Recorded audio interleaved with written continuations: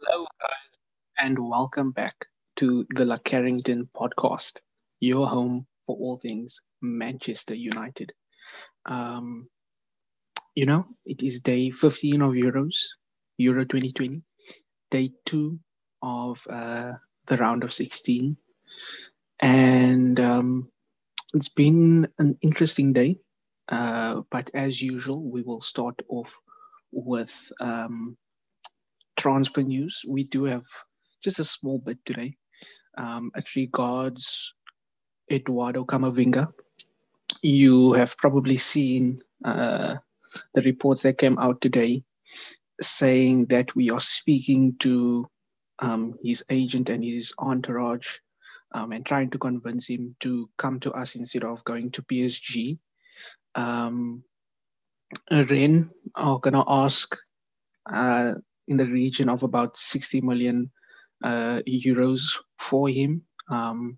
I think it's his final year on his contract. I think he would be free next year, and he wants to stay in France and go to PSG, but we are trying to convince him to join us instead. Um, and I don't. As much as he's a good, very good midfielder with lots of potential. Um, I don't think he should be the player that we buy, uh, the midfielder that we buy for this window. Um, in the sense that people are saying that he's a Pogba replacement. Um, I don't. Uh, I can see how that works, but what we need is a DM. So if we did sell Pogba, I would, like I've stated from the start, the series before I was even on, before we even started the pod, that a defensive midfielder is what we need more than a younger Pogba in a sense. He's good. Yes, he can defend, but he is not a DM. He's not a defensive midfielder. Um, And while he does have the potential to become that, what we need right now is not potential. We need improvement. Yes, he would be an improvement on probably Scott and Fred um, in that holding midfielder role in the pivot. But what we need is not only improvement, but also a player that can fulfill that role. And he just is not the player. He could be molded, like I said, but that's not what we need right now. What we need right now is a solid defensive midfielder in the shape of Rice or Hindidi, uh, Tillemans, who isn't exactly, that holding midfielder, but he is better than Fred and Scott in that sense. But we need that type of holding midfielder. Um, and we need to basically optimize what we have. Yes, it's one of those players you always want to have, but we have to look at firstly what we have, um, and what we need. And he doesn't tick either box, as we have him or similar type of player, and he's not what we need. Um, but yeah, that's enough about that. What you call it, I've waffled on about that for a while. So let us jump into the games for today, guys. In the first game, we had Netherlands v Czech Republic. Um, and this was a shock of a result. I did mention in yesterday's episode that it is possible, and it became it came to happen that the Czech Republic beat Netherlands 2-0. Um, this game was a case of um, similar to Italy last night in the sense that Netherlands dominated in the first half, but didn't take didn't make their dominance count. Um, they had chances in the first half, Um, there were a couple of chances. I think it was Dumfries on one occasion where the keeper sort of got caught in no man's land, um, where it might have been Dumfries or Marlon, um, where keeper came out and he he didn't get there. So, but he was pushed wide, so it might have been an empty box, empty goal mouth. Um, but there was a defender there, and he was pushed quite wide, so it would have been difficult to score from that position. But Netherlands created chances, and they didn't take them, and they were punished for that in the second half. Um, the Czech Republic in the first half did have some opportunities on the counter, but they weren't uh, that effective or threatening to the Netherlands, really.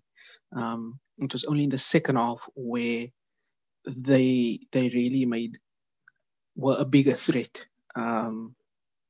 with the the Dutch team not not heeding the warning and not taking their chances. I don't think they had a shot on target today, even. But besides that, let's get into the red card before the first goal. So Czech Republic are in on goal. Um, while it's a ball over the top, I believe, and it's De Ligt going up against, I believe it was Schick. Um, and he feels like he's fouled, and he goes down. And as players go down, they usually try and grab the ball. Um, but in doing so, he obviously handled the ball as it was not a foul. Um, and as he handles the ball, the ref obviously gives a free kick and a yellow card. But upon review by VAR, it's realized that he was stopping a clear goal scoring opportunity as he handled the ball. Um, he was the last defender and was stopping a clear goal scoring opportunity, and as such, it warranted a red card, and rightfully so, he was given a red card. And from then on, it was basically all Czech Republic, which is to be expected, um, taking advantage of the extra man. Netherlands still trying to provide some sort of threat on the counter. Um, and for their first goal, it came from a free kick on the right hand side, close to the corner flag. Um, and it was a good ball in, but Stecklenburg is just in no man's land for that goal. Because it's put in with so much speed, and it isn't close enough for him to come for it. And he obviously doesn't get it. And he doesn't get there. It's headed back across goal, and Hurlers is there to knot it in.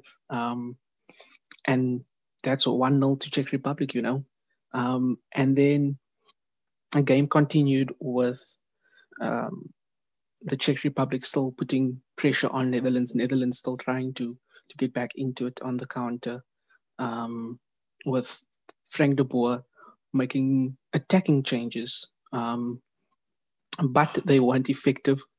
And second goal, that really put the final nail in the coffin. Second goal by Schick, and basically sealed the Netherlands' exit from the tournament. Um, can't really say much except reiterating what I have said, that Netherlands had chances, didn't take them, and were punished for it. Correct red card decision upon review by VAR. Um, where Netherlands go from here, I'm not sure.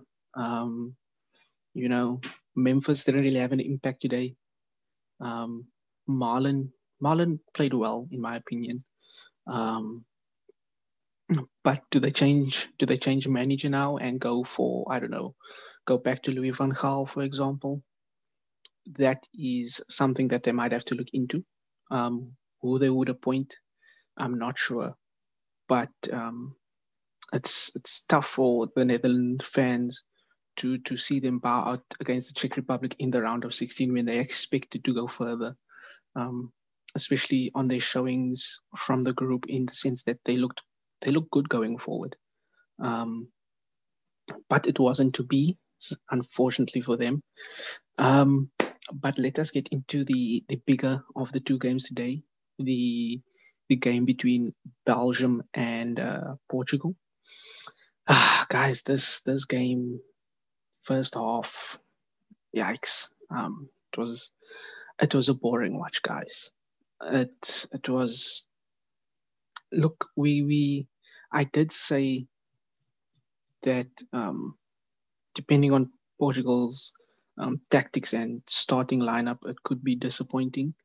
Um, and it proved to be that way. That's not to say Belgium weren't poor as well. Neither team really created any chance, any big chance, going forward. Both teams were poor going forward, couldn't create chances, didn't really threaten the defenses much. Sort of just back and forth between the two. And then Thorgan Hazard comes up with a absolute cracker of a goal. Um, can you blame the keeper or Patricio for not saving that? I don't think you can. Because if you see the replays, you see how that ball was moving, and it's a good shot and it's a good goal by Thorgan Hazard. And up until that point, Belgium surprisingly hadn't offered anything um, in attack, and that's that's a bit disappointing, considering they started with Hazard, they started De Bruyne, um, but they just didn't have much attacking um, output throughout the game, not just the first half, throughout the game. Um, Second half, Portugal came out obviously with more intent, wanting to push um, for that winner, obviously. Um, and they brought on Zhao and Bruno around, I want to say, the 55th, 60th minute, I believe. And who would have been surprised that they created more chances and they were now putting Belgium's defense under pressure? Who would have thought that was possible, guys? I mean, it's just, I don't know. I don't understand how Zhao's first minutes in the tournament came in the round of 16 and he only played about 30 minutes, guys. When you have Jota and Bernardo Silva, who are just providing you nothing creatively. Um, I don't understand how this is the first time he went to the midfield of Renato, Bruno, and a holding midfielder for 30 minutes, guys. I don't understand that. Um, and once those two came on, Portugal looked. It was a more open game after those two came on. Obviously, with Portugal now chasing the win, um, and they were creating chances for Portugal, but unfortunately, Portugal just couldn't take those chances. Um, it's unfortunate, but that is now the holders out of the tournament. 1-0 loss. Um, Dalot did start. He had a quite solid defensive showing tonight. Offensively, he wasn't bad, but he didn't. Um, like I said, obviously in the first half, Portugal didn't really offer much going forward. He was more involved once Bruno and João came on, and Portugal looked more threatening. Picked up a yellow card, needless yellow card, kicking the ball away after a foul on Hazard. But other than that, I think he was solid tonight, um, and solid going forward when he did get forward. I was very happy. Not, I wouldn't say happy, but or impressed, but it was a solid performance from him. Um, and when Bruno came on as well, created chances. Um, when he was given I wouldn't say the freedom, um, but with that midfield of him and him, Renato Sanchez and Paulinha, I think his name is. Probably said that incorrectly, but they look much better. Like I said, they look much better once Bruno and João Felix came on, created chances, put Belgium under pressure. Um, I think Belgium will take a lot of confidence, not from the performance, but simply the result. Getting a win against one of the favorites coming into the tournament um, will certainly help their confidence. Hazard, Eden Hazard, and De Bruyne did go off with what looked like a bit maybe some niggles, maybe some injuries, so that might concern them going into the quarters and further in the tournament that they go. Um, but that's just how things fell for Portugal this time around. Um, poor going forward first off. Somehow only changed that midfield dynamic um, with 30 minutes left in a round of 16, a knockout game. So unfortunate for them, but do they also now need a change of manager? Do they need someone that can make better use of their attacking options and their creativity? Possibly. But again, who do you hire? Because I certainly would not want to see Jose Mourinho within 50 yards of this Portugal squad. Um, but with Belgium through, they will now face Italy in the next round in the quarterfinals. And with the Czech Republic's win, they will play Denmark as well in the quarterfinals. To look forward to tomorrow, we have potentially Dave, as unlikely as that is, since Luis Enrique has stuck with, I believe it's Unai Simon, something along those lines, in goal for Spain. They are playing Croatia tomorrow in the first game. And then we have France v Switzerland, and we are likely to see Pogba in action there again. So that is always something to look forward to, guys. But yeah, that is pretty much it. Dan hopefully will be back tomorrow. I've missed him very much in these 2 episodes. Um, but that is pretty much it, guys. Don't forget to like, share, subscribe, follow. Follow us on Facebook, follow us on Twitter. Um, it is La Carrington Podcast on Facebook and at Pod Carrington on Twitter. And yeah, that's it for tonight, guys. See you tomorrow. Cheers.